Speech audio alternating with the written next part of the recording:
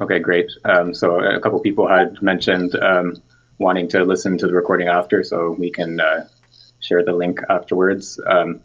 So welcome everyone to our discussion of Gilbert Simondon's Individuation in the Light of Notions of Form and Information, which we're starting today. Can I explain a little bit how we've been doing it for some people that maybe this is their first time joining. I think it's the same way that some of the other reading groups have been proceeding, but we've just been reading one paragraph at a time, going around different people reading and then discussing each paragraph and trying to unpack the meaning. And feel free to put questions or comments or links or whatever in the chat if you have them. And also feel free to get on the mic. It might be a little bit more, because we have more people this time, we might need to be a little more structured in terms of the voice discussion, but we'll see how it goes to start with. But yeah, so we'll just read through it and comment as we go along. And yes, the link to the PDF is in the discussion chat. It's also in the other channel, the ongoing discussion channel. I pinned it there in case you don't have it. 2.5 minute rule, is that the length of someone's intervention? You're only allowed to speak for 2.5 minutes, or what is that? I was half joking, but I was saying, like, if we're as a rule of thumb, maybe if people are going on for a while, we can just kind of say, like, try and keep it under a certain amount of time or something. Yeah, I think I don't know if we need a sort of firm limit, but because we have more people, try to, I guess, make your intervention brief so that everyone has a chance to speak. And I will try to do the same as well. But I'm also sort of leading this group because it's something that I've read before, so I can try to help guide. But I will try to make sure that everyone has a chance to speak. Okay, so we're starting with the foreword by Jacques Garelli, which is actually, it's in the French edition, but I had never read it before for whatever reason. So I just read it today, and so we can go through it and discuss some of the points it brings up. But we should also keep in mind that some of the ideas that are developed or alluded to in this foreword are not going to make a lot of sense until we actually get to the book itself. So we'll have to, in a few instances, we'll probably have to wait to have a full discussion of some concepts until we get to them in the book. But that being said, I will start reading, and then we can go around the table and have a few other people read. Nan, before we begin, just to clarify, are we reading the foreword or are we starting with the introduction? The foreword by Jacques Garelli. Wonderful. Thank you. All right. So, introduction to the problematic of Gilbert Simondon, the philosophical and scientific horizon of the method. If it has been noted that this work is paradoxically situated at the confluence of a meditation inspired by the Ionian physiologists on the notion of physis, Anaximander's thought on the unlimited apeiron, Plato's thought on the one and the indefinite dyad of the Aristotelian and substantialistic, atomistic, hylomorphic principle of Leucippus and Democritus, and moreover, the most recent theories of thermodynamics, quantum physics, and information. It has rarely been emphasized that the individual and its physical biological genesis was dedicated in memory of Maurice Merleau-Ponty. This is an essential guiding thread, at least if the memory implies recognition and is therefore faithful in its recollection. Of what? Of the Merleau-Pontian thought of the pre-individual and its ties to individualizing formations, of its invitation to contemplate the pre-Socratic thought of the element, of its critique of Gestalt theory, of hylomorphic dualism, and symmetrically of the materialist atomism developed by several currents of contemporary psychology, and lastly, of a radical critique of nothingness and the dialectic, in the sense that this notion and this procedure manifests a sort of reverse positivism of negation that steers philosophy away from the pre-individual dimension of the world. I mean, one thing I think we can say before we start digging into at least what he means by terms such as pre-individual or genesis or individual itself. I think one thing we can sort of say as a sort of biographical antidote was that Simondon, I'm pretty sure, was a student of Merleau-Ponty, if I remember correctly. So they did have a big influence on at least the way he understood his thought. Yeah, that's right. He did work with Merleau-Ponty, and I should also mention, just as a sort of orientation to this book, it has a bit of a strange publication history. So this was Simondon's habilitation thesis, and so the first part was published in 1960, I believe, and then the second part was published separately in 1989, and then it was only in 2005 that the whole thesis was published in French, and then now we're reading the translation of that whole thesis. So in this paragraph, the reference is made to the individual and its physical biological genesis. So that's the title under which the first part was published in the 60s, and that's the one that was dedicated to Merleau-Ponty. Yeah, I have one question about the so these in France, right? The habilitation dissertation or something is what you do before you get your professorship or tenure. Is that how it works?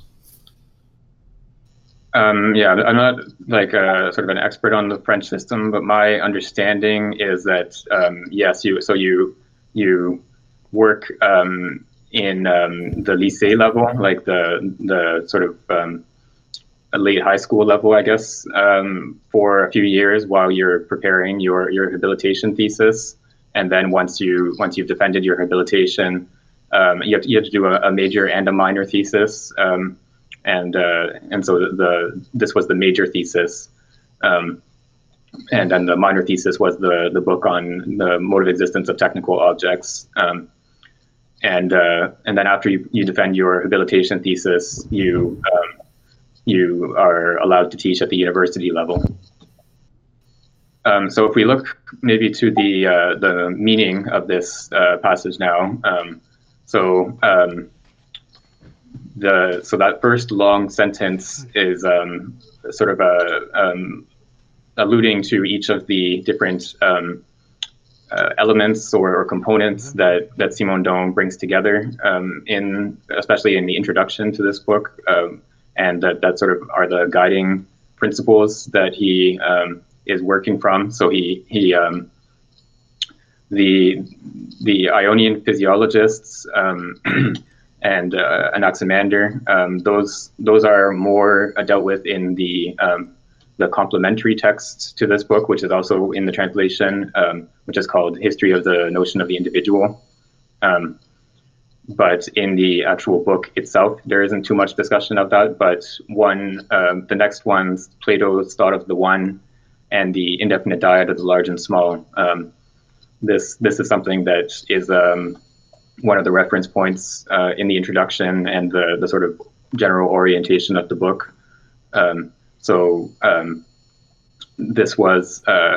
This is going to be recaptured in the idea of differences of scale. So in an individuation process, there's a linking between the micro and macro scales, or different scales of the system are linked to each other through the process of individuation. And this is something we'll see more of when we get to the actual introduction of the book itself. But just to give you a taste of what's coming, I guess. And then the main targets of the criticism in the introduction are the hylomorphic theory of Aristotle, so the form and matter ontology, and then the atomistic theory of Leucippus and Democritus. So the theory that holds that bodies are composites of atoms in the void. So those are the two theories that he criticizes as not having a proper account of individuation, and we'll see more of what his criticism is as we go on.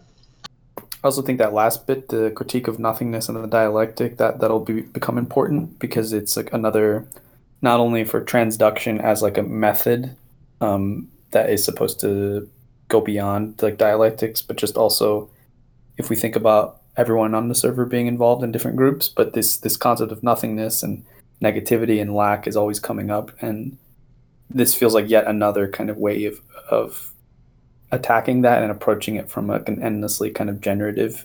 I think a word that is used throughout is generative, but anyway, it's just something to keep in mind. Yeah, I guess. I mean, I guess. Sorry, was I interrupting? No, go ahead. Oh yeah, I mean, I just want to say I think that sort of makes sense because one way to look at the pre-individual then is a state of excess. Because if you look at the potentials, state of excess, that's one way where you can critique lack. Right. I was just going to mention that there's a notion of transduction that we'll come across later on in this foreword. Is a sort of an alternative to dialectics in one sense. So Simondon, his criticism of the dialectics, or his differentiation of his own procedure from dialectics, is that there's no moment of negation in that procedure of transduction. And so we'll see in more detail what that means exactly. But here, this allusion to the critique of nothingness and the dialectic, I think, so that Garin-Lie here is saying that this is something that Simondon borrowed from Merleau-Ponty, or derived from him. And I think that's referring to I think one of the later chapters in Phenomenology of Perception, where he criticizes Sartre's ontology of being and the nothing. So that's a sort of a general principle in Simondon, or a general theme in Simondon, is this criticism of the concept of negation or of nothingness. And then maybe just a last comment before we move on to the next paragraph. The sort of philosophical positions that he's criticizing, as I mentioned, are the Aristotelian hylomorphic position and the atomistic position. And then he's going to do that on the basis, or using borrowing some concepts from physical sciences. So the concept of potential, which is borrowed from thermodynamics. There's going to be discussion of quantum physics in a later chapter that we'll get to at some point. And then also the theory of information, which was relatively new at the time he was writing, but was an important reference point for his work as well. And he uses these notions to criticize some of the inadequacies of the philosophical positions. All right, would someone else like to read the next paragraph? It's a little bit distorted, but I think we can read it. I can go.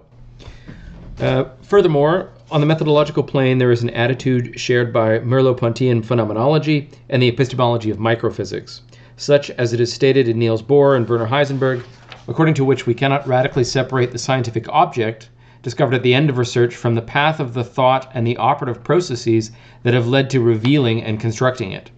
This attitude is developed with an extreme originality and a personal inflection due to the Simondonian conception of transduction and information that we will have to carefully examine. Moreover, it seems difficult to perceive the problematic of Gilbert Simondon, which, among other things, poses the question on the mode of existence of technical objects as a renewed form of physicalism. The dedication to Merleau-Ponty would therefore make such a positivist attitude of this style rather unexpected. Can anybody give us a brief background in the reference to Merleau-Ponty? Yeah, I mean, I'm far from an expert, but as far as I remember from my reading of Merleau-Ponty, there's I think what he's referring to here is a criticism of the criticism of a psychological orientation that takes the physical world as a given, and then sort of adds psychology on top of it in some sense. And for Merleau-Ponty, it's rather that the human body as a part of the world.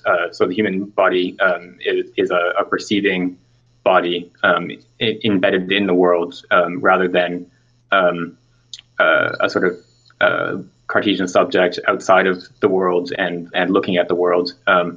And so this criticism of sort of physicalism that Merleau-Ponty develops here, Garelli is saying that Simondon is sort of working on that basis and is therefore not a physicalist. Yeah, the interesting thing is also that there is this distinction in Merleau-Ponty of the body as a felt body. I don't know if there's a distinct word for it in English. It's not only a physical body, but it's this lived body, like a form of medium that is between subject and object. So it's not merely sensual in a sense or intellectual or ideal, and on the other side, it is not merely just a deterministic system of atoms, so to speak. It's the felt body that you are moving, and that's part of your identity, that you are feeling, that you live in, and it's this body that is generating also, like in a Bergsonian sense, the pictures that we are interacting with to enable us to have some notion of free will, or to have a choice in specific moments, to have a perspective on things and to have a more distant outlook on the world and not be captured in the flow of causal relations, but to have some sort of agency and intentionality as well.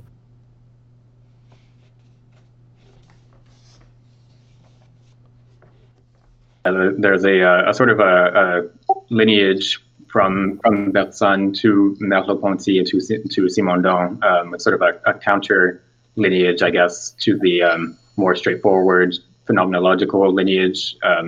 But there's definitely a lot of we'll see a lot of resonances with Bergson as we go along through this book. I think there's. Sorry, go ahead, Lou. I just want to say, I think the line from Bergson to Simondon is fairly direct. Like Merleau-Ponty and Jean Hippolyte serve as like mediators for this whole generation to Bergson, but from what I've read in secondary literature, Simondon is usually considered as one of the two big post-Bergsonians with Deleuze together. Was there someone else who had a comment as well?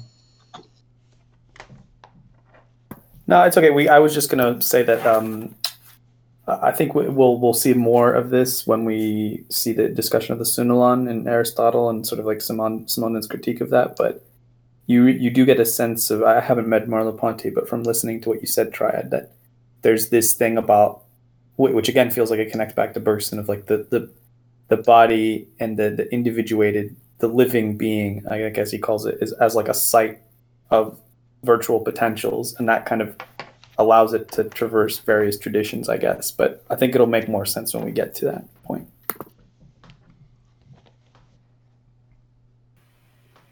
To ask a question then, and maybe we'll get into this as we go, but because I see it's going to be developed. So maybe we don't have to answer this now, but it sounds like one of the questions being posed right now in the introduction is, what is the relationship of Merleau-Ponty and phenomenology with Simondon's project here?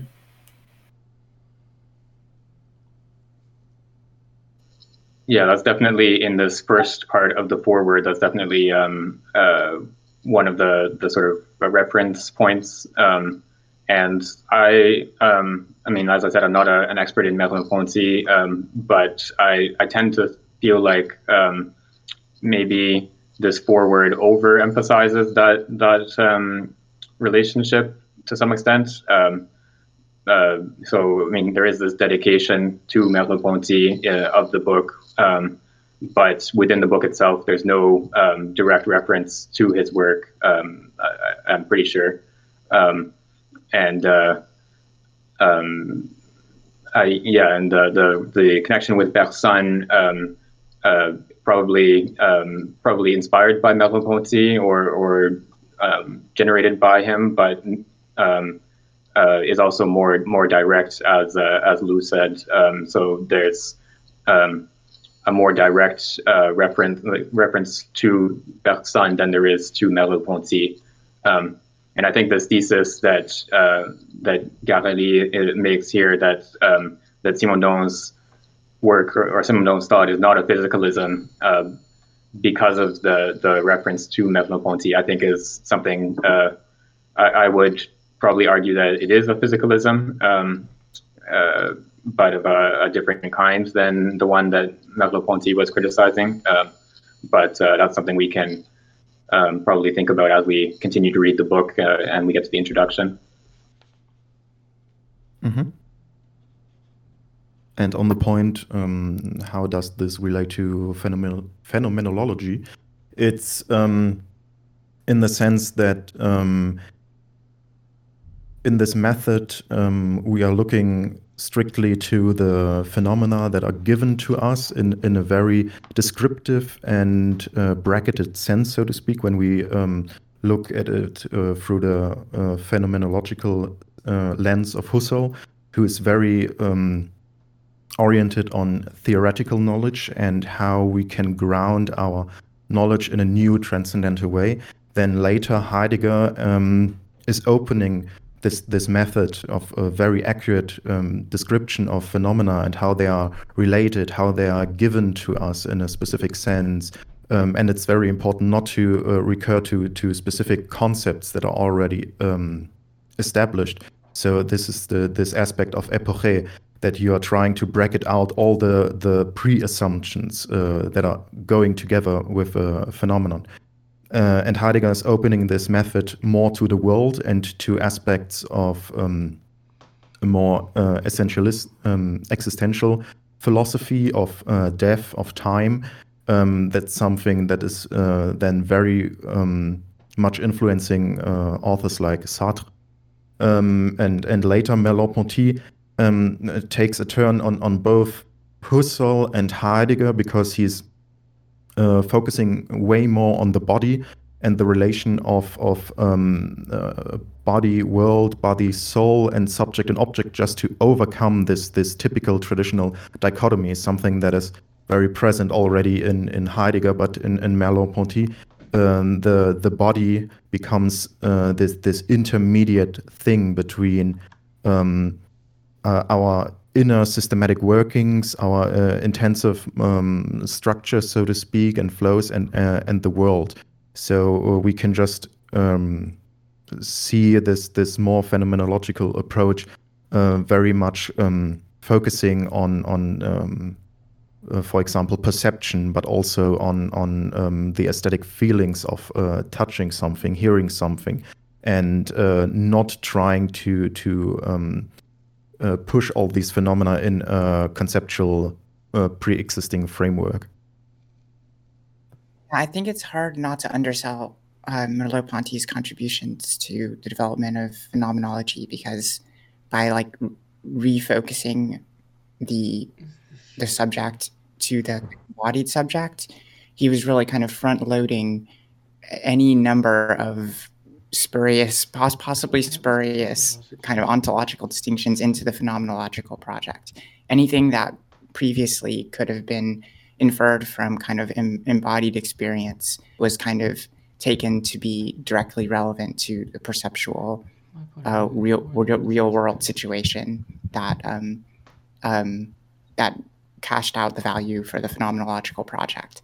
So it was kind of like I think a lot of people do kind of think of Merleau-Ponty as someone who is just this asterisk to phenomenological distinctions, sort of, so to speak. There was the kind of framing of scientific phenomenology and the kind of relation to epistemic and kind of previous philosophical notions that Husserl kind of took care of. And then from then there's like different projects. Merleau-Ponty, he brought the body back into the picture. But I think in doing this, it's really a lot more philosophically implicative than just kind of like coloring in phenomenology with like a proper context because we all happen to be in bodies or something like that.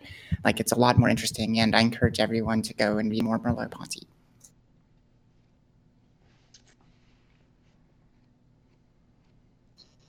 Right. It's something that I've only read the Phenomenology of Perception. I think I don't think I've read anything else from him, and that was years ago. So it's something I should probably go back to at some point. But I also wanted to raise something that Angus had posted in the chat about physicalism, and so that this sort of dictionary definition of physicalism as the thesis that everything is physical.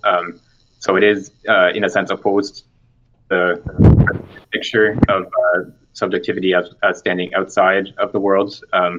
But so Merleau-Ponty criticizes the both at the same time as being sort of the mirror images of each other. So an intellectualist psychology that like Descartes' psychology that focuses on innate ideas as sort of the structuring principles of the mind, and then a straightforward empiricist psychology. They're sort of mirror images of each other in that they each presuppose what the other one is starting from. So each of them sort of lacks what the other starts from, and so they're both inadequate for that reason. And so the physicalism position, or the physicalist position that Garely here takes Simondon, following Merleau-Ponty, to be criticizing is one that starts from the object, the world as something objective, and takes the subjective to be something outside of it or independent from it in some way, and then so the criticism of physicalism would be, or the counter to physicalism would be a position that takes subject and object to be relative terms in some sense, or to have the subject arise out of the object or something like that. We'll see some different ways of trying to understand that as we get into the introduction. Would you say also that this could be connected to his sort of thing about elevating the relation to the status of being? Like, I don't want to go too far ahead here, but I'm just thinking of, if we think about like locating, the importance of the body and like the Synalon type thing, maybe the idea of physicalism that we're talking about here isn't just a kind of base materialism, which could be a lot of different things, but it's physicalism in the sense of the relations that are unfolding in these metastable systems, the problematics that are being resolved through transduction and all that. They're not; these aren't just like abstract terms that are being related conceptually, but they have a physical is the wrong word, but insofar as there are individuals, individuated beings and things, they exist and they actually resolve themselves and create further systems. And reticular, I think, is the word he uses. Like they create reticular kind of systems. So maybe that's where he's getting at with the idea of it's not physicalism in the traditional sense, but it's there's a spatio-temporal kind of like location to what's happening. It isn't just unfolding in empty time, like he critiques later the Hegelian dialectic. It's not just randomly happening in different stages or something. I would just jump in and say that reminds me a little bit of like Merleau-Ponty's late work, where he talks about the chiasm, right? Where he talks about a kind of intertwining between subject and object, and really there's a sort of like in his some of the last things that he wrote, there's a kind of dissolution between bodies and world that sort of starts from this sort of fleshed ontology, or I think is what he calls it, but then he's really sort of starting to question the boundaries of it. I'm wondering if Simondon's conceptualization of physicalism is somehow is responding to that, is responding to his very late work. Yeah, for those who've read ahead, there's discussion of the chiasm, or there's use of it at least. It does not sort of well expounded, I don't think, but it sounds, I think, based on the publication history, Simondon probably would not have been would not have had access to the visible and the invisible when he was writing this book. But as Garali is going to point out a little bit later, just through conversation and attending his courses and so on, Simondon would probably have had at least some awareness of what Merleau-Ponty was doing in this time period, or what he was working on. So yeah, there's probably not a direct line from the visible and invisible, but some awareness of that same thematic, I guess. Should we, in the interest of time, should we keep reading maybe? And if so, I don't mind reading. I was going to propose maybe reading the next 2 paragraphs to just kind of finish this initial section. Sure, that sounds good. If I hope I'm not cutting anyone off. I'm just thinking about time. Yeah, I'll just go ahead. So, on the contrary, what Gilbert Simondon invites us to contemplate and remodel according to a radically new perspective is the strange relation between the pre-Socratic thought of the unlimited and of the element, on the one hand, and that of the Merleau-Pontian style of pre-individual being in its process of individuation, which are linked. And this is the very paradox and barely understood originality of Gilbert Simondon to the thermodynamic conception of metastable systems that are irreducible to the order of identity, unity, and alterity. Such are the stakes of this work, whose force of invention prohibits any attempt seeking to isolate it in a current of thought or that would form a school. If phenomenology can glean something of interest from this meditation, it would be through the questions posed to it, through the course, pathways, bifurcations, and modes of problematization that Simondon's meditation deploys on the horizon of the very questions inherent to the phenomenological enterprise. Furthermore, it is on behalf of the central question of the pre-individual in its process of individuations that we are attempting to grasp the legitimacy of the notions of metastable, system, potential, and energetic tensions of transductivity and information in a thought of the pre-individuality of being. So that seems to be the author's move here then, right? Is this expounding on the paradox of like a Merleau-Pontian engagement with the pre-individual through consciousness, right? And thereby things like the body and being. But instead to go at it in a different route, which he's comparing with physicalism here, right? That seems to be like the paradoxical move that he's locating in Simondon. Yeah, I think that's why, for me, I was a little bit skeptical of this claim that Simondon is not doing physicalism or is not a physicalist, because I do think that what we find in Simondon is precisely on account of where this pre-individual element acts within the physical. So you could call it a non-physicalism in the sense that it's not based in an account of bodies, but it's still physical in the sense that the potentials and forces and so on that he's talking about are real, physical forces. So these processes of individuation are not happening in the void; they're happening in the real world. So I think they are physical in that sense. Yeah, I think you're spot on there, because even the author here seems to kind of be wondering about that, right? Like Simondon seems to be paradoxically a physicalist, or to say it differently, right? Like the positive attitude of his move here is it's unexpected, right? It seems like he's trying to do something that otherwise you would just go your way and we go our way, right? The criticism would kind of it'd be kind of like a bygones thing, right? You go your way, I go my way. It looks like the theme here is that Simondon's able to take things that seem irresolvable, especially through their critical engagement with one another, and he's able to help them kind of, he's able to create things out of that actually have a way of working together as opposed to just like splitting off.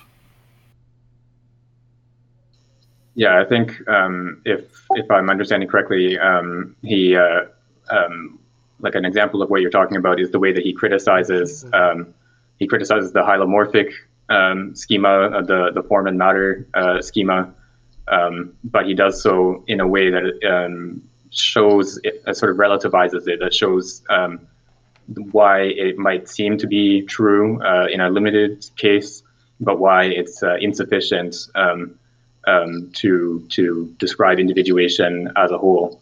And we'll see a little bit more of that in the next section of this foreword, and then again in the introduction. Shall we read on? Yeah, so we can continue. If someone else would like to read the next paragraph.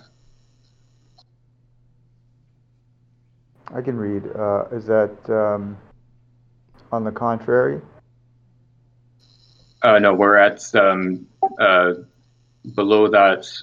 So at the title, revaluation of classical concepts and modes of thought from there.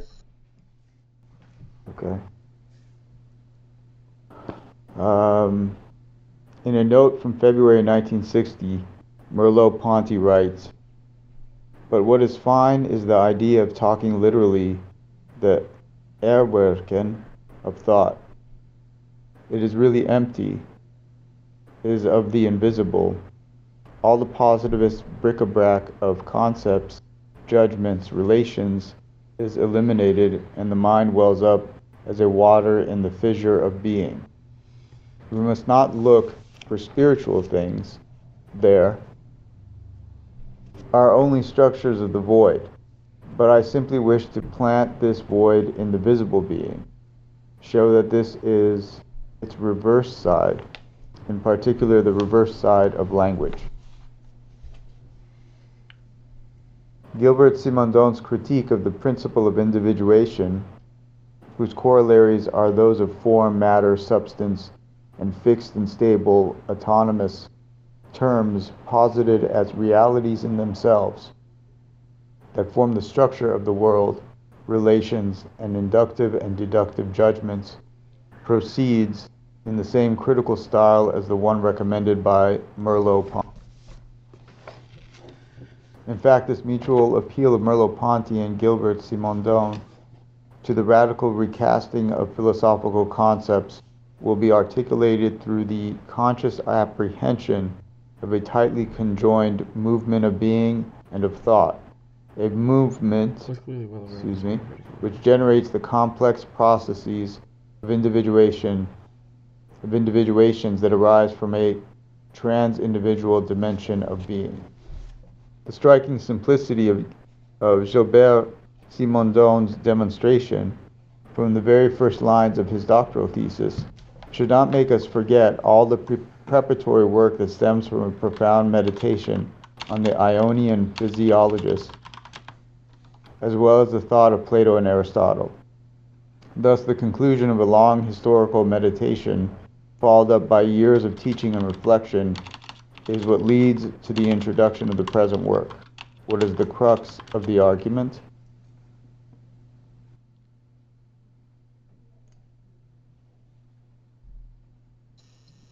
Yeah, so thanks for that. Yeah, and we Alio just suggested in the chat there that maybe we can read a couple of paragraphs at a time as we go through, and that seems fine to me if it's okay with everyone else. And then we also had a question from Angus about the term Erwirken. We have a couple of Germans here in the chat and in the discussion, so maybe one of you could explain that word for us. So it can mean different things. So erwirken means at one point something like obtaining or effecting, so bringing forth something, or even taking out something to obtain a judgment in this sense. So erwirken means affecting in that sense that something is bringing another thing forth or some new aspect.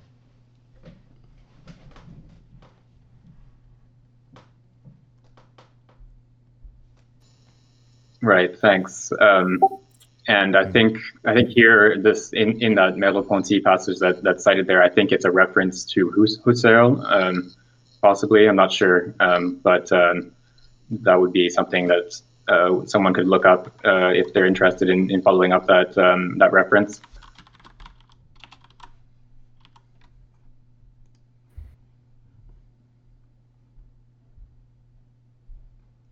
Just to note as well that footnote 4 answers the question earlier about the visible and the invisible, and it was kind of, I think, to try what Triad was saying. Even though it seemed, I think in the footnote he says, even though it seems to indicate that Simondon had not read the above, we should take care to note that he was clearly aware of the spirit of reform, radical reform of philosophical principles developed by Merleau-Ponty in his courses and conversations, that he could only confirm his own personal undertaking. There's a bit more there, but I think he's implying, I don't know if there's evidence, but he's implying that maybe Simondon was aware of these concepts, even if he hadn't read the text.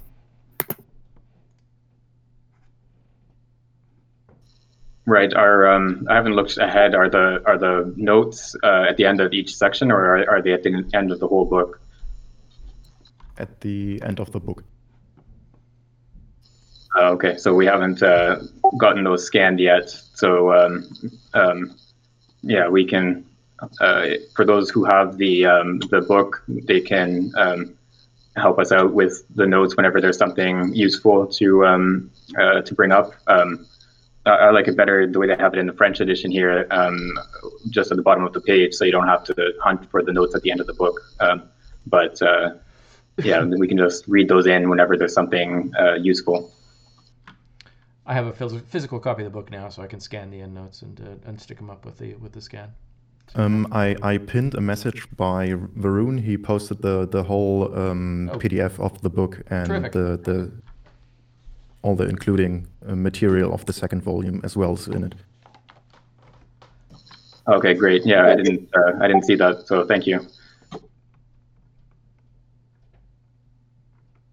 There's also, I don't know if we need to read it out loud necessarily, but the footnote 5 also goes into the text titled History of the Notion of the Individual, I guess, in French, that was what he's referring to here when he says the profound meditation on the Ionian physiologists. I can try and copy paste that into chat if I can find the thing. Yeah, so that's another text that's added as a complement to the French edition, and then included in the translation as well in the second volume. So it's a history, basically it's the entire history of philosophy read through the lens of the notion of the individual, so that was written at the same time or in the same period as this individuation book, and so sort of forms a background to it. So if I understand this passage correctly, Merleau-Ponty is getting at, whereas these concepts like judgment, relations, and concepts itself, these appear to be of the empty or the invisible, right? But Merleau-Ponty seems to be saying that the void here, where those where structures like concepts seem to arise from, it's not in the invisible. It's actually part of the visible being, and on the flip side of that, yeah. I'm not 100% sure about the reading of that, of the Merleau-Ponty passage. I don't know if someone who knows Merleau-Ponty better than me might be able to comment on that. But to my understanding, he's sort of rejecting the notions of concepts, judgments, and relations as something positivist and to be criticized, and he's instead posing that what he calls the structures of the void are something that arise within being, within the visible, and I guess that would be something like the chiasm or chiasmus, that is sort of the interlacing of the subject and object.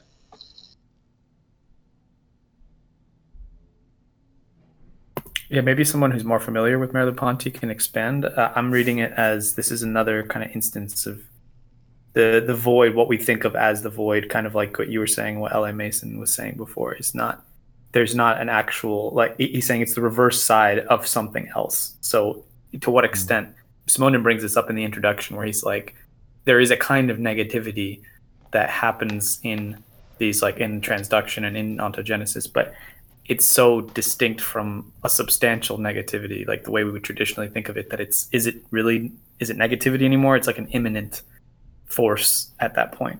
So it's interesting. I don't know Merleau-Ponty as much, but it strikes me like it's, if you say that the void is the reverse side of something else, rather than its opposite, it strikes me like you're giving it the status of being there. And then there's all this stuff about entropy and negentropy, stuff that goes way over my head. But that seems like where it might be going. Yeah, it sounds like a bit of a critique on this, also this dualism between mind and body, for example, because he's very critical in this passage of this Einwirken of thought, so the forcing of thought or the mind on the body, for example, that brings something forth, like concepts, or is judging and is moving the body, so to speak. So for him, it's way more interconnected, as I understand him, and we just don't look anymore on these empty concepts, like in the way of Schelling, who is critiquing Hegel for his negative philosophy that is just concerned with specific concepts. He wants to bind this to a more positive side, to the genesis of these concepts and of what we are even referring to when we are using this, not only by definitions, but looking to the processes, how these things like concepts of and thought and intelligence even are generated through material processes and in this transductive and pre-individual way.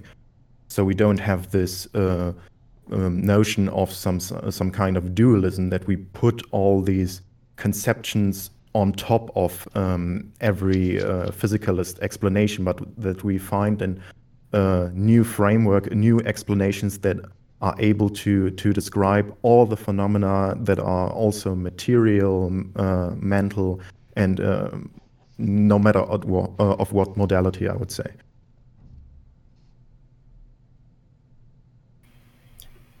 I think that's a really good interpretation of this, because I think that's the move I'm seeing too, is that instead of taking concepts and judgment to kind of come out of the void where we can't see any right where there's an invisibility, if we locate the void with being as the flip side, and here he seems to be suggesting that flip side of being is language, or rather being here is almost being here seems to actually even be identified with language here.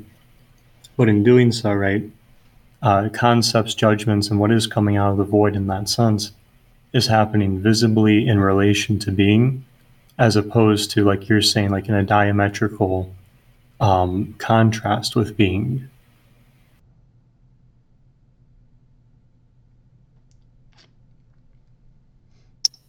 Yeah, and one point on this notion of this criticism of concepts, we'll see a little bit further on in this foreword that Simondon also has a criticism of conceptual thinking as concepts being sort of relative to the already constituted individual. And then a non-conceptual form of thinking, which he calls transductive thinking, is what is required in order to think individuation. And for those who were there in the reading on the mode of existence of technical objects, in the conclusion of that book, he identifies this form of thinking with intuition, which is another Bergsonian term. Intuition or transductive thinking is what is required to have a grasp of individuation. I don't mind reading the next part. Yeah, I was just going to say we can go on to the next. So let's see how long maybe you just read a page or so. Yeah, from the first proposition, right? Yeah. Yeah. The first proposition is an ontological characteristic in the sense in which it takes for granted that the individual is the essential reality to be explained. This conviction comes from the primacy accorded to by Aristotle to the individual. I'm not going to try for the Greek. Regarding the question of being qua being, as Simondon asks, why should being in its totality end up integrally in a multiplicity of individuals to be known? Why would the being, as such, not include a pre-individual dimension? Correlatively, why would the individual, such as it appears, not conserve a dimension of pre-individuality in its dimension of being, which would be somewhat associated and irreducible to what can be thought in terms of the individual?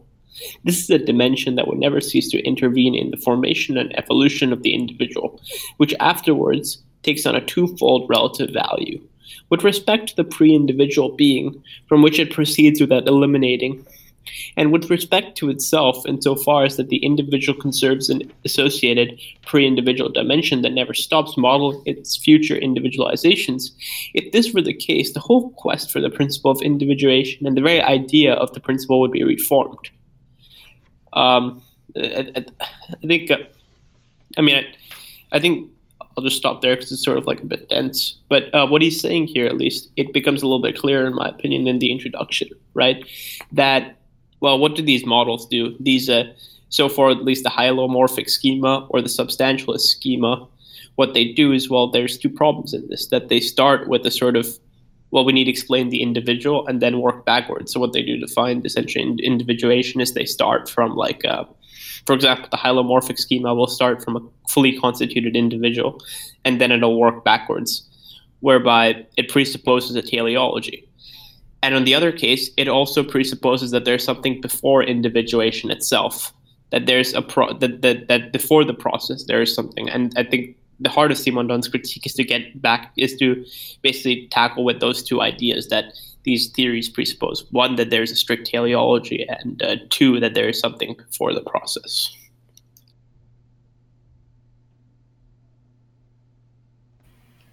Yeah, I think you're spot on about that. If we expand on that point too, right, that has a lot of implications for how we're conceiving being, right? Where he writes, as Simondon asks, why should being in its totality end up integrally in a multiplicity of individualities to be known?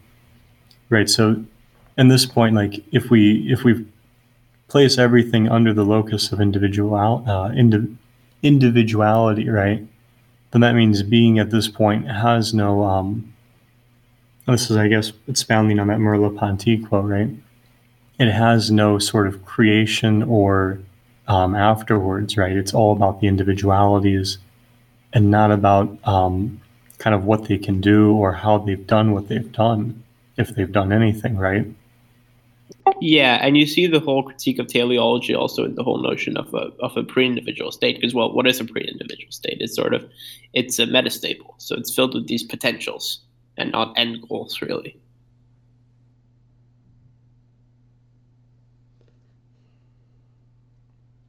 I don't know how else to respond to that. Oh, sorry. I was just going to mention a point of translation that I think we'll probably come across throughout the book, especially in the introduction, is the word being. And this is always a little bit difficult to translate across languages. So in this case, the question is whether you want to translate, so in French it's l'être, and the question is whether you want to translate as being or the being. Either one is defendable, but you have to sort of know from the context which one makes the most sense. So there are some cases where it'll be translated as being, and other places where it'll be translated as the being. Yeah, I'm interested to see as we go along which one gets picked where. And so there may be occasions as we go along where I'll sort of point out, an alternate translation. I think that to be is to be a bound variable, right? Don't we all agree on that? Right, that's the Quine definition, right? Yeah, I'm just joking around.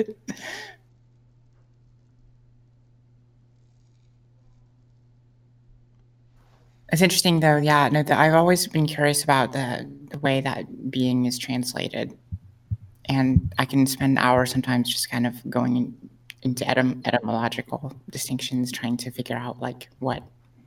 There's even like the problem of the meaning of like cross language meaning, where like there could be like a certain meaning derived from two different independent meanings in two different language sets, I don't know. I'm always really confused by issues of translation, basically. Yeah, so I think we can go on to the next couple of paragraphs. So we're still going through the first presupposition, and then we'll get to the second one in a couple of paragraphs on the next page, I believe. So maybe you can read up until the line, the second presupposition, if someone else would like to read the next bit. I can read.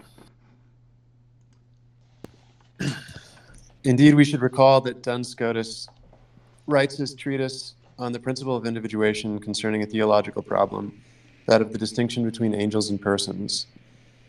This work involves a problematic that develops within the framework of a metaphysical discussion that is subordinated to Aristotelian logic and guided by hylomorphic dualism and the theory of four causes. Thus, starting from question 1 of Ordinatio to distinction 3, part 1, which is entitled whether material substance is individual or singular of itself, i.e. from its nature, Duns Scotus expresses himself in the following terms. As to the third distinction, one must ask about the distinction of persons in angels. But to get a view of this distinction in angels, one must first inquire about the distinction of individuals and material substances. And just as different people speak differently about these distinctions, so they speak in different ways about the plurality of individuals in the same species of angels. However, the second question manifests the substantialistic origin of the discussion and the objection that Aristotle addresses to Plato. It is stated in these terms. For the affirmative, in Book 7 of the Metaphysics, philosophy established against Plato that the substance of each thing belongs to that of which it is substance and does not belong to anything else. The logical and metaphysical processes of the discussion, along with the thought of substance, which is never called into question, need to be critiqued for the problem of individuation to be posed.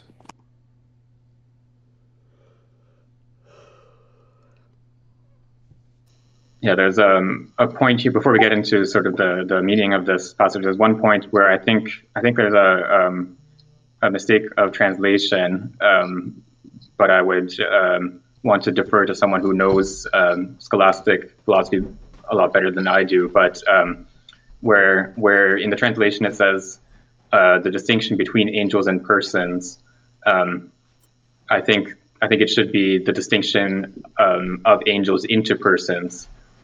because I think, if I remember correctly, the problem that Duns Scotus is dealing with is, so given that angels consist solely of form, they don't have a matter.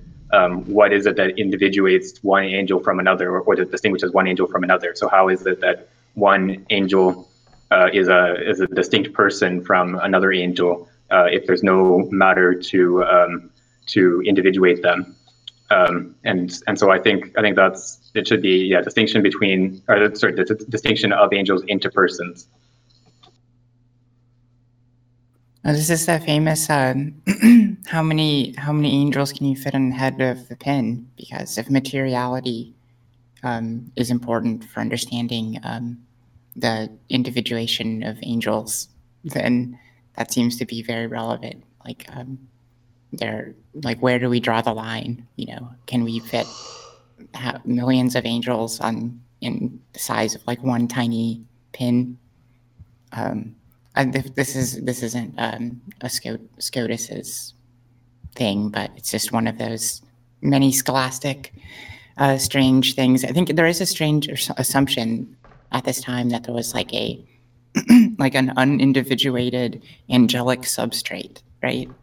Which I find very weird, and like I don't think that would be a prevailing notion today, possibly, because we kind of think of angels as these already having some discrete bodies, you know, despite their possible immateriality, which I think most people would probably ordinarily consider angels to be immaterial as well. But this kind of like intermediate stage between the divine and the human, I think, is really what is alluded to in these characterizations and these kind of somewhat historical and theological debates.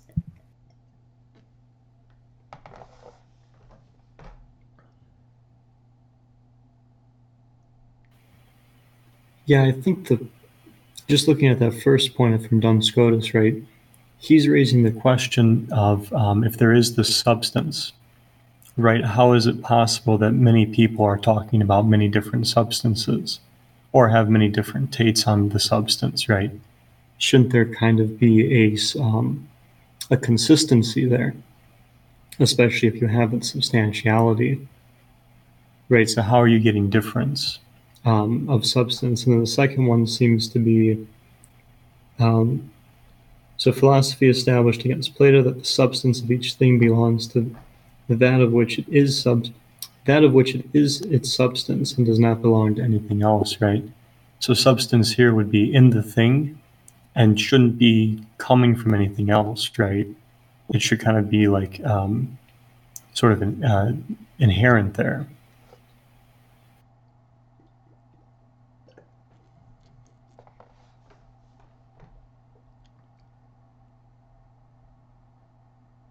So the two premises that seem to be being called into question are, why is substance not consistent, and does substance actually abide in the thing as opposed to coming from something, right? Does it have an origin, or is there a process from which it can result? Yeah, and I think this is connected to the whole critique of, even at one point he says, you know, that is like how you can't reconstruct the world from monads. Like whether you go by the substantialist or the hylomorphic approach, kind of like Vern said, you're always starting, you know, this paragraph said at the beginning, why start with the individual? How do they phrase it? That the individual is the essential reality to be explained. And then using other individuals to explain that individual reality, it's kind of recursive and goes on forever. So I think what's interesting from, I've only read as far as the introduction, but he kind of is trying to do away with form and substance, form and matter and substance, and come up with an entirely different schema, because there's always a problem trying to use, like Vern said, I guess, just starting from this a posteriori and going backwards. But he comes up with other concept there, the a presente, which I think is really interesting. But I don't think I have a coherent point there. I think more of it will come. Yeah, I've never been able to really get down to the bottom of the problem of substance and substantiality. I'm always more comfortable with the essences and accidents of Aristotelian designations, but when it comes to substance, I always ponder it for a while and then I delegate it to a constitutional problem of like very holistic character, rather than one in which there's like a direct attribution which would be subject to a vicious circular critique, I guess. Yeah, I think the Constitution, like the whole Constitution thing is the right way to frame it, because I mean, we're talking about something where being is given by itself and its own unity is given in its own formation, really. So, I mean, the paradox that Simondon is aware of is that, well, if substantialism is this thing where we have this being that's sort of it's self-given, its unity, and it's self-constitutive of itself. For some reason, even and despite it being a monism, for some reason it shares a lot of similarities with a hylomorphic thought as well. In that, well, matter and form, well, we can't explain sort of that, so we have also kind of treat them as substances in a weird way. Yeah, there's a quote from page 4 where he says something along the lines of the idea that becoming is different than being is only possible within a doctrine that supposes that the model of being is substance. And I think that kind of forms a lot of the like guiding principle for this of like you're always falling into different ways of thinking about stability, things at rest, and then how is it that they become other things. So then you have to explain becoming and being as though they're these two separate things, where he's, you know, he wants to talk about becoming as a dimension of being itself, and therefore it doesn't need, it's not a form and matter hylomorphic thing where something needs to be applied to something else in order for change to happen. And it's also not a series of discrete, individual entities that are randomly collected and somehow magically are moved into another state, which actually reminds me a lot of Bergson's critique of, immobility and immobile ways of thinking, and of spatialized time and stuff. So there's I guess again we are kind of jumping ahead, but I think this is the becoming always draws on the pre-individual, and so the pre-individual state never goes away even when individuation happens. So that's why and I think in the intro he does a really good job of explaining why this insight from thermodynamics and metastable systems is so useful for this methodology, because once you get away from the need to talk about things at rest and you're allowed to conceive of tensions resolving themselves as actually inherent to the metastable state, and that it's necessary for problematics to be resolved, then you stop kind of caring about whether, it's all part of the same process, I guess, is to put it crudely. And I think maybe one last point before we move on to the next paragraph and the second presupposition is that in that last short paragraph after the quote, so Gavelli notes here that the metaphysical and logical processes of the discussion have to be critiqued at the same time as soon as you pose the problem of individuation, and so this is an important point of method for Simondon, because when he talks about transduction, this is an ontological and a logical process at the same time. So transduction is a real process that is occurring in the world, but it's also through transduction that we can grasp the process of individuation. So it's a mode of thinking and a mode of existence at the same time. So I think maybe I can read the next one. So I'll read this one is a long paragraph. So I think I'll just read the one paragraph and then we'll stop there and discuss. The second unquestioned presupposition is that individuation has a principle that would be anterior to it and would allow for the formation of the singular individual to be explained. The fact that this three-dimensional hierarchical structure, the individual, individuation, principle of individuation, is polarized by an unquestioned ontological privilege granted to the individual, which constitutes the ultimate finality of research, is aggravated by the fact that the quest for the principle of individuation as such derives from a paralogism that crystallizes into the twofold nature bestowed upon the principle. In this sense, two historical attitudes pursue this false path. The first, which is substantialist, atomist, and monist, discovers in the atom of Leucippus and Democritus, the absolute elementary principle that allows for an explanation of the formation of the individual and of the individuated universe. The theory of the Kleineman and Epicurus explains the fortuitous formation of more complex individuated structures based on the unitary atom. Despite the caveats of Bohr and Heisenberg, modern atomistic materialisms that continue to conceive of quantum particles as infinitesimal first substances with an autonomous reality qua formation of matter follow the path of this same illusion. The paralogism consists in conferring upon the already individuated atom the status of a principle that is supposed to explain the very formation of the individual as such. In other words, in a contradictory way, the individual is elevated to an object of research while also being taken as a principle of its own explanation. But the dualistic hylomorphic attitude of the Aristotelian style hardly escapes from the same contradiction, since the form and the matter, insofar as they are conditions and principles of the formation of the synolon, are in fact treated as unitary terms, already individuated causes. However, it is not enough to explain that it is exclusively by abstraction and a posteriori that these principles can be extracted from the single concrete reality that the synolon is, for, on the one hand, they are elevated to supreme and therefore principal and primary metaphysical causes.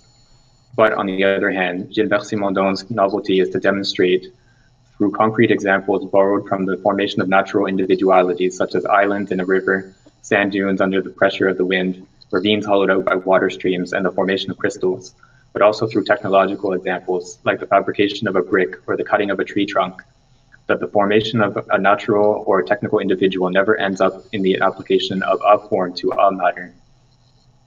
The hylomorphic schema certainly leaves out the energetic conditions of form taking, which reside in the already deposited energetic conditions in the structure of matter, that natural conditions due to chance or manpower can unleash, orient, and channel in the formation of an individual. Conversely, at the end of the half chain of form taking, there is no structuring form that does not depend on a certain material structure of the form that allows for the potential energy included in the form to structure matter. This is an extremely complex problem that renders the hylomorphic principle of individuation obsolete. However, on the plane of artistic creation, i.e. the formation of material individualities which, through the assemblage of their structure, provoke thought, it can be shown that the formation of a poem, which in its individuality is irreducible to another poem, the formation of a painting, or the formation of a statue never involves a monistic or hylomorphic principle of individuation. But it does involve a process of differentiation that develops from a field of pre-individual tensions and constitutes the metastable horizon of the world of the work. Thus, the quest for the hylomorphic principle of individuation, be it atomistic, substantialistic, or dualistic, it led to the contradiction of seeking, within the individual already formed in atoms or particularized according to the fixed terms of a form and of a matter raised into causes, what would precisely have had to explain the formation of the individual as such? This situation leads Simondon to pose the following questions. Can individuation be conceived as without principle, since it is itself a process intrinsic to the formations of individuals, which are never completed, never fixed, never stable, but always accomplishing in their evolution an individuation that structures them, without these individuals fully eliminating the associated charge of pre-individuality that constitutes the horizon of the trans-individual being from which they stand out? Right, so there's a question in the chat from Angus, so asking, is the argument here begging the question? The argument against the atomistic position, yes, I think it is that the atomistic position is begging the question. So in order to explain individuation, it has recourse to atoms which are themselves already individual. So it explains the individual in terms of something that is already individuated. So it's presupposing what it's supposed to prove. So yeah, I think that's right. For those of us in Bergson, I'll try not to always, but it really does feel. I was joking in the Bergson chat that it feels like transduction is basically an expansion on the idea of intuition. But whereas Simondon's imagery, he's often focusing on things like this crystals, stuff like that. And I do see a lot of this, a lot of the Bergsonian preoccupation with, especially this idea of the retaining the pre-individual state into the individuated being. It's similar to, in a different way, to Bergson's discussion of the past and the present, and of being not losing anything. Like there's no memory for him is always preserved, right? So there's never a point at which, and I guess in the Simondonian terms, like information is lost, and what we experience is that loss, or that void, or that, I think Simondon calls them the extreme terms that don't have an initial relationship with each other. That is kind of, it's still it's a product of the individuating procedure, and it's not an a priori state where things are just not related. So I think it's really interesting, and it's really helpful for thinking through this stuff. So the other criticism that that Simondon makes in this passage, or that Garelli is invoking in this passage, is the criticism of the hylomorphic schema, which again we'll see in more detail when we get to the introduction. But the general criticism is that the hylomorphic schema, it starts from form and matter, but it doesn't give an account of the interaction of form and matter. So he analyzes the example later in the book of the formation of a brick. So it involves taking clay and putting it into a mold, and pressing it and so on. So those are the two half chains. There's a chain proceeding from the form and the chain proceeding from the matter, and then there's this obscure middle zone, which the hylomorphic schema doesn't explain what the interaction between the two consists in. And so Simondon wants to instead start from that middle zone rather than leaving it obscure. And then we also have, right towards the end of that long paragraph, we have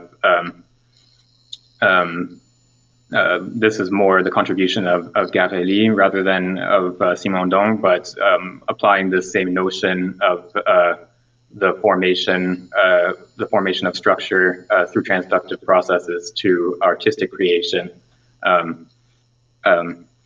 So we did see some discussion of artistic creation in the last part of the mode of existence of technical objects, for those who were there.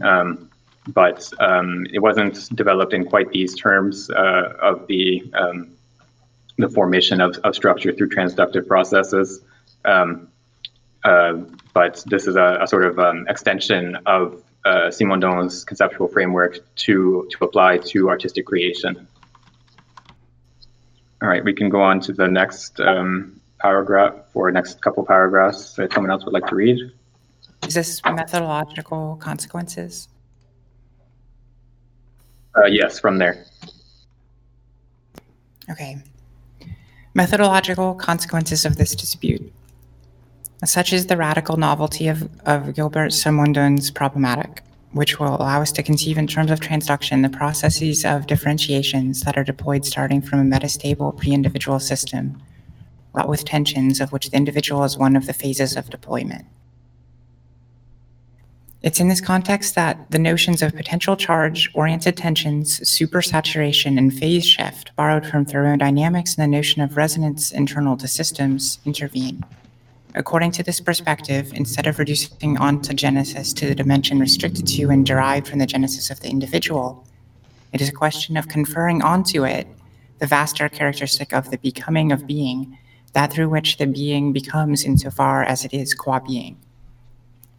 The ontological dimension of the problem is reinforced in the care with which Simondon emphasizes the incompetence of the principle of identity and of the excluded middle, formed in a perspective of substantialistic and identitarian logic of the individuated being in order to deal with the problematic of pre-individuated being.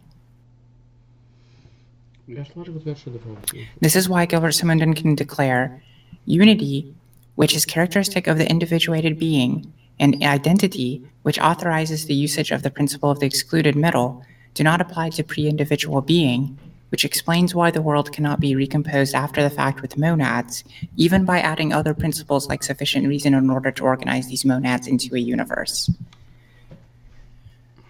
This reference to Leibniz, as well as references to the pre-Socratic philosophers and to Plato and Aristotle, attest to the philosophical breadth of the debate that is irreducible to a strictly physicalist attitude. Not only does Gilbert Simondon justify the philosophical usage of notions borrowed from thermodynamics as a part of a paradigm shift, he deftly accounts for the historical methodological reasons that have boxed the ancients into alternative trenches established between being and becoming, movement and rest, substantial stability and chaotic instability.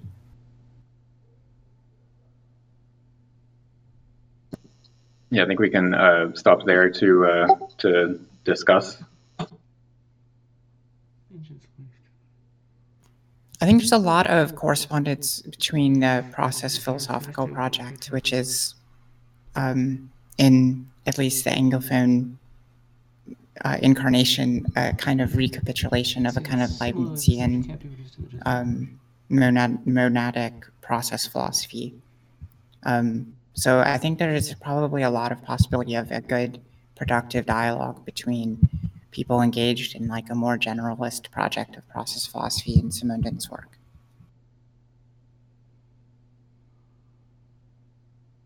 I pasted in chat the next sort of meaningful footnote that was on that section, footnote 12. The ancients only knew stability and instability, rest and movement, but they did not know metastability. It is therefore possible to define this metastable state of being, which is quite different from stable equilibrium and rest, and which the ancients couldn't establish in the search for the principle of individuation because they lacked a clear physical paradigm that could clarify its utilization. Yeah, that's a quote from Simondon from this book in the introduction, which we'll get to eventually. That's Simondon's justification or basis for borrowing the notion of metastability from the physical sciences, or his reasoning for why ancient philosophy did not have this notion of metastability because it didn't appear in the physical science of the ancients. So it has to be. It has to be borrowed from contemporary physical science and then taken into philosophy. This next section feels helpful for starting to establish some principles.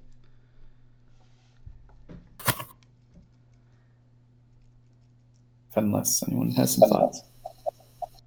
Yeah, I think we can go ahead to the next one.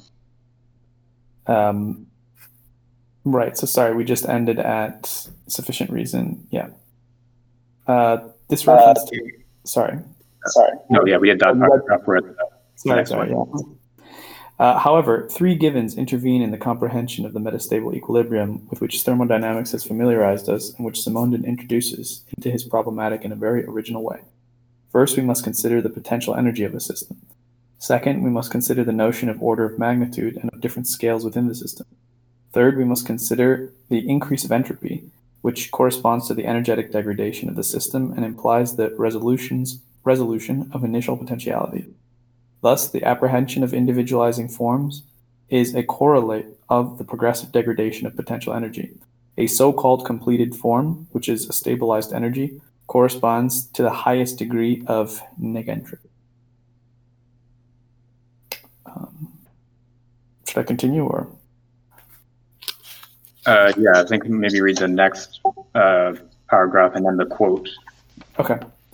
Guided by this paradigm, which is borrowed from thermodynamics and not from the physics of fixed substance that ignores the problem of energy, as the concepts of classical philosophy confirm, particularly with the idea of res extensa, Simondon will attempt to think the order of a being's pre-individuality in terms of supersaturated potential charges within a metastable system, on the basis of which the degradation of energy sequential to a state of overtension of the system will produce processes of differentiations and individuations. Thus, it is by phase shifting that a metastable system charged with a supersaturated energetic potential individualizes, while also simultaneously spouting from its not yet individualized internal tensions a profusion of individualizing forms, which afterwards are capable of being structured into further systems and reforming into new metastable equilibria. Consequently, according to Simondon's expression, every operation and every relation within an operation is an individuation that splits and phase shifts pre-individual being, all while correlating the extreme values in magnitude, which are initially without mediation. I'm just going to read this paragraph because it's really short, and I think it helps. This is a situation that confers onto relations a charge of being that exceeds and overflows the order of strictly logical knowledge and significations, and it allows us to avoid the dualism between the act of abstract intellectual knowledge and the inert objects on which the cognitive act bears. Right, that last paragraph was the point that I mentioned earlier, that transduction is both an ontological and a logical process. So it's both something that is a real process occurring in the world, and also part of the operation of knowledge of the world. So that it's both at the same time. And the second point there in that same paragraph is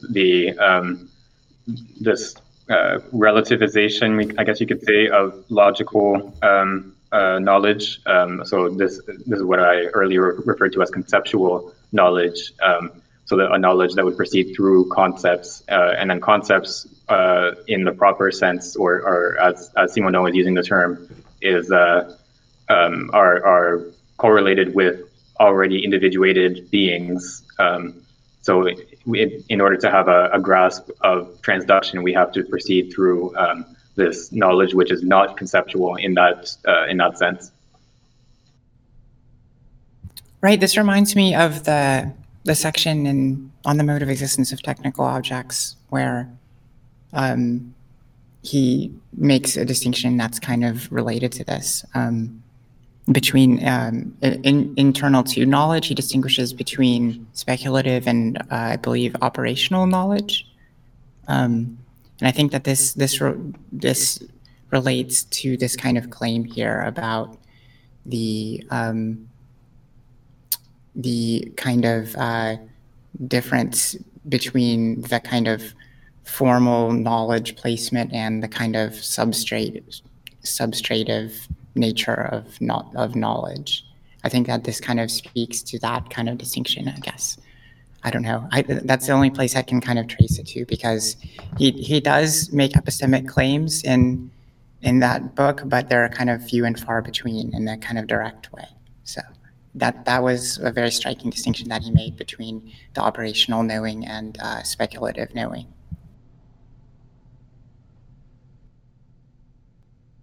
Right. I believe, I'm just trying to remember, that distinction had to do with the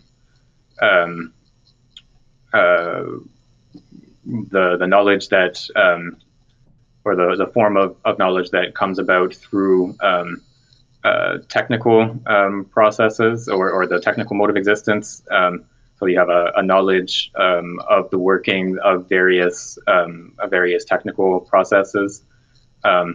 And then on the other hand, there's the knowledge which is sort of formalized out of the religious mode of existence.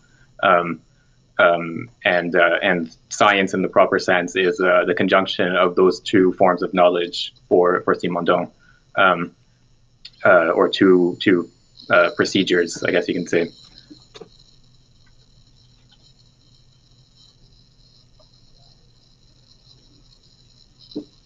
Yeah, I do think that he wants to kind of draw a connection in the kind of epistemic or meta-epistemic domain to this kind of figure ground alternative to the form substance hylomorphism of classical philosophy.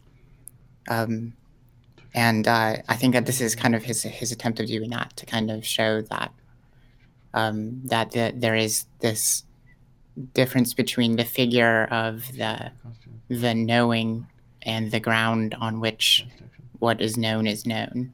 Which oh, didn't realize that you disconnected. Sorry, 61. Were you saying that there is or there isn't a difference there? I missed that.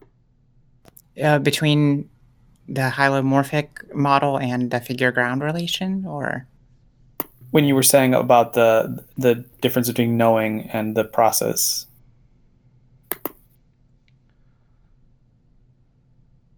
Well, I was just thinking that that the figure ground relation is what he wants to bring attention to within the domain of epistemology when he kind of models the operational knowledge versus speculative knowledge distinction on the kind of technical versus religious domain, which he associates very strongly with both the figure ground relation and the subject object distinction.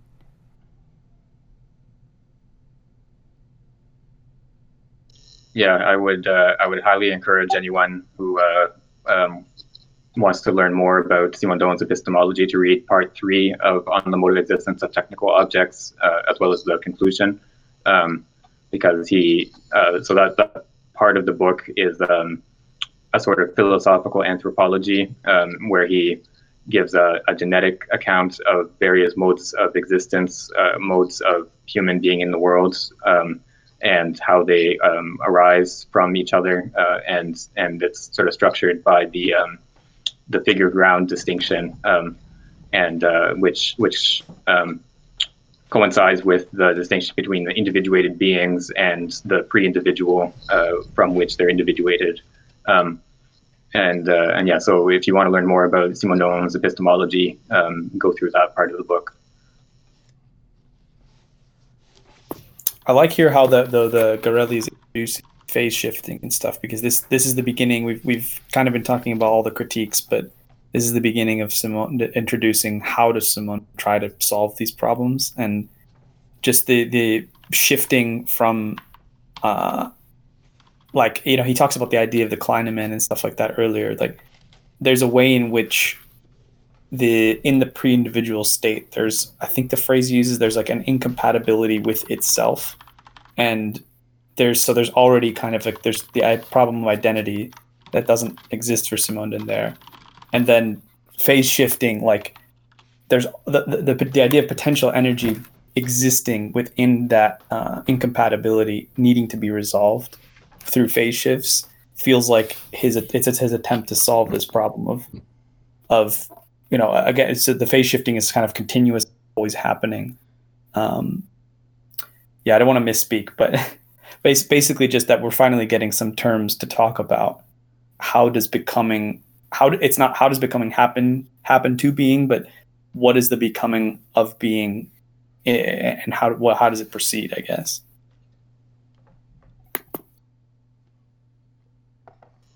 Yeah, so we saw a couple paragraphs ago the thesis that pre-individual being is not characterized by unity or the law of excluded middle. So he's going to define, or he's going to claim that pre-individual being is superior to unity in the sense that it contains some sort of multiplicity within it. It's not homogeneous. So the pre-individual field is structured by potentials of various kinds, out of which structures will arise in individuation. And then it's through this phase shift it's that the pre-individual being sort of separates out into individuated components. Right, so I think we can go on to the next bit, starting, how is this pitfall avoided? I can go again. How is this pitfall avoided?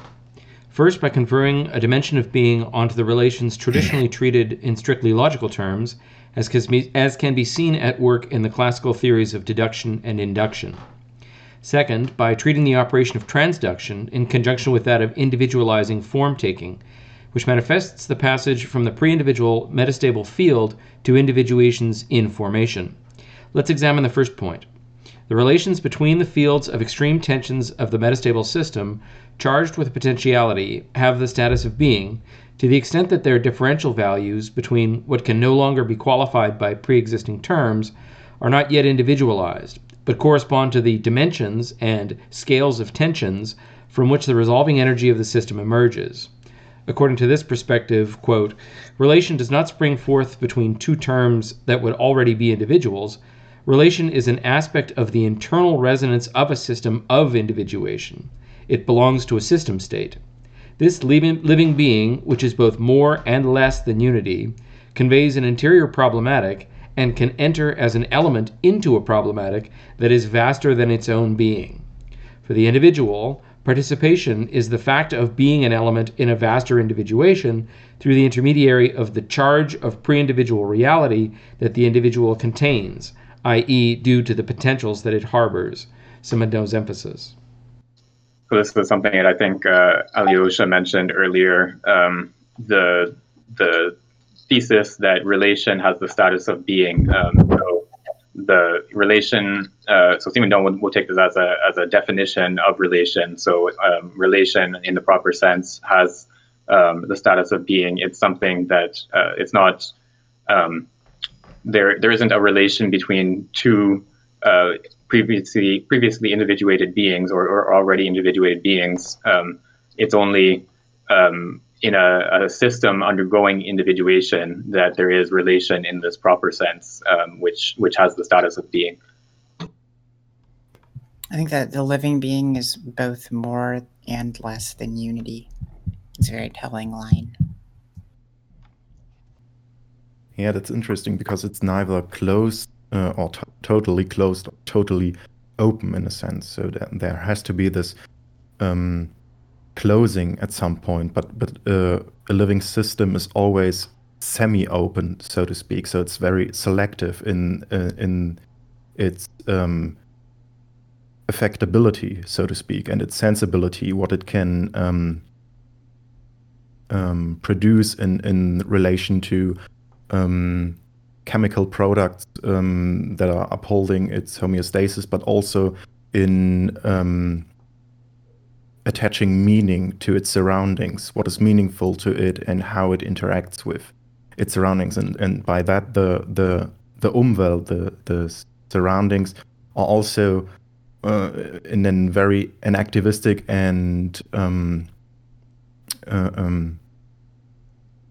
and expanded cognition state of mind part of this system, so to speak, because there cannot be an organism without any relations to its surroundings. I think too that there's kind of a double openness, in the sense that the surroundings are both kind of exterior and interior in this formulation. And so it seems to be kind of opened in its like informative, I guess the what would be the kind of cause, what would cause certain, I'm not sure what words to use yet. I feel like I need to read more of the text before I can explain this. I don't want to give like a top-down formulation. But it seems like it's open both in like the input side and the output side, right? It's like open-ended both, and both in an inner sense and an external sense. And this concept of like the openness to the surroundings, I think, is like always a kind of double openness in that regards, unless you conceive of the inner and the outer as like a false problem, I suppose. He does talk about interiority and exteriority, and that comes up a bit more in the psychosocial. So I don't think you're wrong, actually. And it really strikes me as very anti-Oedipus-y, because he starts to talk about the molar and molecular and the ways in which, I guess in the Deleuzian language, you'd say the one invests the other and already exists sort of like in the molecular. It's not like the molar doesn't exist there. It exists as its limit or horizon or whatever. Not that we should read all this through the lens of Deleuze, but I think that you can very clearly see where some of these ideas came from. Yeah, but there's this reciprocal nature between both, and they're not sharply distinguished from each other. I guess that's more of the point. These are not strict borders between the inside and the outside, but the borders are constantly shifting, and the inside can become an outside, and vice versa, depending on how complex a system becomes. If systems are verging or diverging and becoming maybe two different systems, so to speak. And also there's in systems theory this aspect that the surrounding of every system can also be just be constituted by other systems, or be just other systems, so to speak. So there's this kind of overlapping, and I guess the concept of the milieu is very, but I'm not quite sure if Simondon is ever talking about the milieu. It's more like a term that Canguilhem is using. I know that Simondon does use milieu in the technical the milieu of the technical object in its evolution. Okay, thank you. But it doesn't come up as much as I'd like it to be. I think I'd have to look at Canguilhem. Yeah, the notion of the milieu is always, even when it's not sort of explicitly made reference to, I think it's always present in his discussion of vital individuation, or the individuation of living beings. So the individuation in general is always a partial process for Simondon. There's always the pre-individual always remains. There's always something of the pre-individual even after the process of individuation, and it's through this remaining pre-individual that there's this relation between a living being, for example, and their environment, the milieu, so this relationship in the living being, it's the pre-individual is both internal to the living being and also in its milieu. So it's that's why there's this sense of the double the double sense of openness that we were talking about earlier. Yeah, I think we have time for one more paragraph or a couple of paragraphs before we wrap it up. According to the second point, transduction, in strict solidarity with the discharge of the supersaturated potential energy of a metastable system, will appear as a form-taking and, on this basis, in the conjoined, twofold topological and noetic sense as quote-unquote information. Since through the very movement in which a process of transduction, the correlated of the discharge of pre-individual potential energy of a metastable system topologically informs, quote-unquote, a structure, which is given to be witnessed and to be thought, we can see that it noetically informs about what it makes appear, and according to its associated pre-individual charge, i.e. the horizon of pre-individual being from which it detaches. This is why transduction, in contrast with induction and deduction, which do not have the status of being but are strictly logical relations exterior to the pre-existing terms that they link up, manifest as never exterior to the terms that it brings forth, according to a twofold dimension of thought and of being.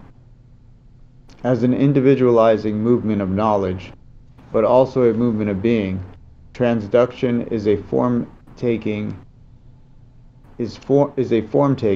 in conjunction with the energy discharge of the metastable system that is revealed as being more than unity and more than identity.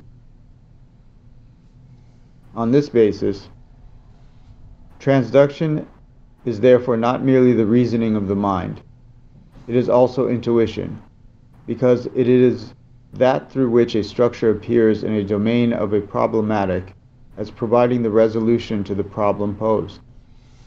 But contrary to deduction, transduction does not go elsewhere to seek a principle to resolve the problem of a domain. It extracts the resolving structure from the very tensions of the domain. Just as a supersaturated solution crystallizes due to its own potentials and according to the chemical nature that it holds, not with the contribution of some foreign form. It is in this sense that transduction is a discovery of dimensions, whose system makes those of each of the terms communicate, such that the complete reality of each of the terms of the domain can become organized into new discovered structures without loss or reduction. Triad, I'm not wrong this time. This is absolutely connected to Bergson. It feels like an expansion of the idea, like whereas Bergson was accused of a kind of spiritualism and of vagueness for like, oh, what does intuition really mean? Is this just some kind of like supernatural sense? And I think he does a good job of defining it as his own distinct kind of metaphysics and whatnot. But ironically, it's as though Simondon is right in that for Bergson's time and for all his brilliance, that he lacked a kind of paradigm shift that could have inspired the kind of language that Simondon is now using to talk about what does the actual procedure of intuition look like. Well, it is about like entering, in a Bergsonian language, you would probably say entering into the duration of the thing, of actually trying to perceive its, the way that the structures resolve themselves rather than trying to come with a priori concepts and immobilize them, switching back to a Bergsonian vocabulary. So it just feels, Lou gets distracted, But it just feels very much like it's a very potent and a really, really vibrant way of expanding on a problem that was kind of always, I love my Bergson, but it feels like it's never really solved or really discussed in a satisfying way, at least so far I've read. So this feels, and the fact that it's something that is both within duration, you could say. So it's not just a conscious process. It's an epistemological, philosophical exercise, yes, but you're able to do it because you're partaking of sort of like the nature of things, of their inherent flow, trying to enter into that transductive relationship yourself, which is why it's not simply a form of knowledge, I guess. I think one thing that I think is a good way to at least kind of model conceptually, tentatively, a distinction between Bergson and Simondon is to think about like the kind of phasal structure that Simondon introduces in relation to Bergsonian duration as a kind of movement from duration centeredness to frequency centeredness. The frequency being the kind of like ergodicization of the duration notion, the kind of idea that we can like through its like repeatability and its synchronic kind of overlapping with other frequencies, we can kind of differentiate. I mean by ergodicism a kind of I guess it's from the kind of like work path idea, but it's used in kind of statistics a lot. And I'm kind of trying to use it in a double meaning in a sense. So it's kind of taking the duration to task, right? To kind of say like, well, where are the points of at one end and the other and connecting them? And then you have this kind of phasal structure in a sense. But I'm not super familiar with Bergson. I read his metaphysics, but I kind of zoned out most of the time while I was reading it. I remember a lot that it had to do with circles.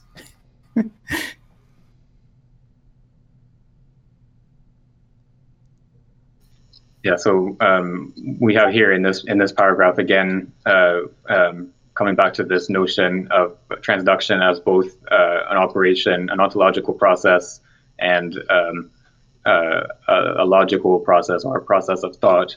And he's going to say in the introduction of the book, he says that knowledge of transduction is a transduction in knowledge. So our knowledge undergoes a process of individuation itself, and that's how we have knowledge of the process of individuation.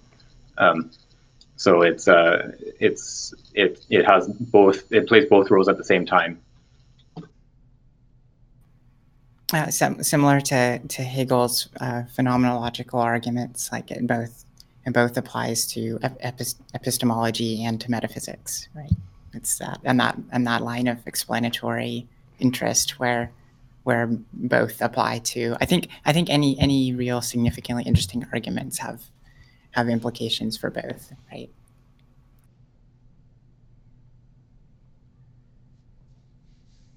I don't know. That's probably just my perspective. Yeah, I think we're just about at time now. It's been about 2 hours.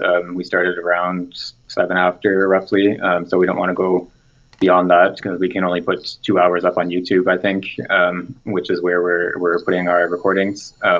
So we can end here for today, and then we'll pick up. I think we should be able to finish the foreword and then start the introduction next time. So thank you everyone for coming and for your contributions. And if you have other questions or comments, you can put them in the follow-up questions channel or ongoing discussion, or and then we'll bring them up next time as well.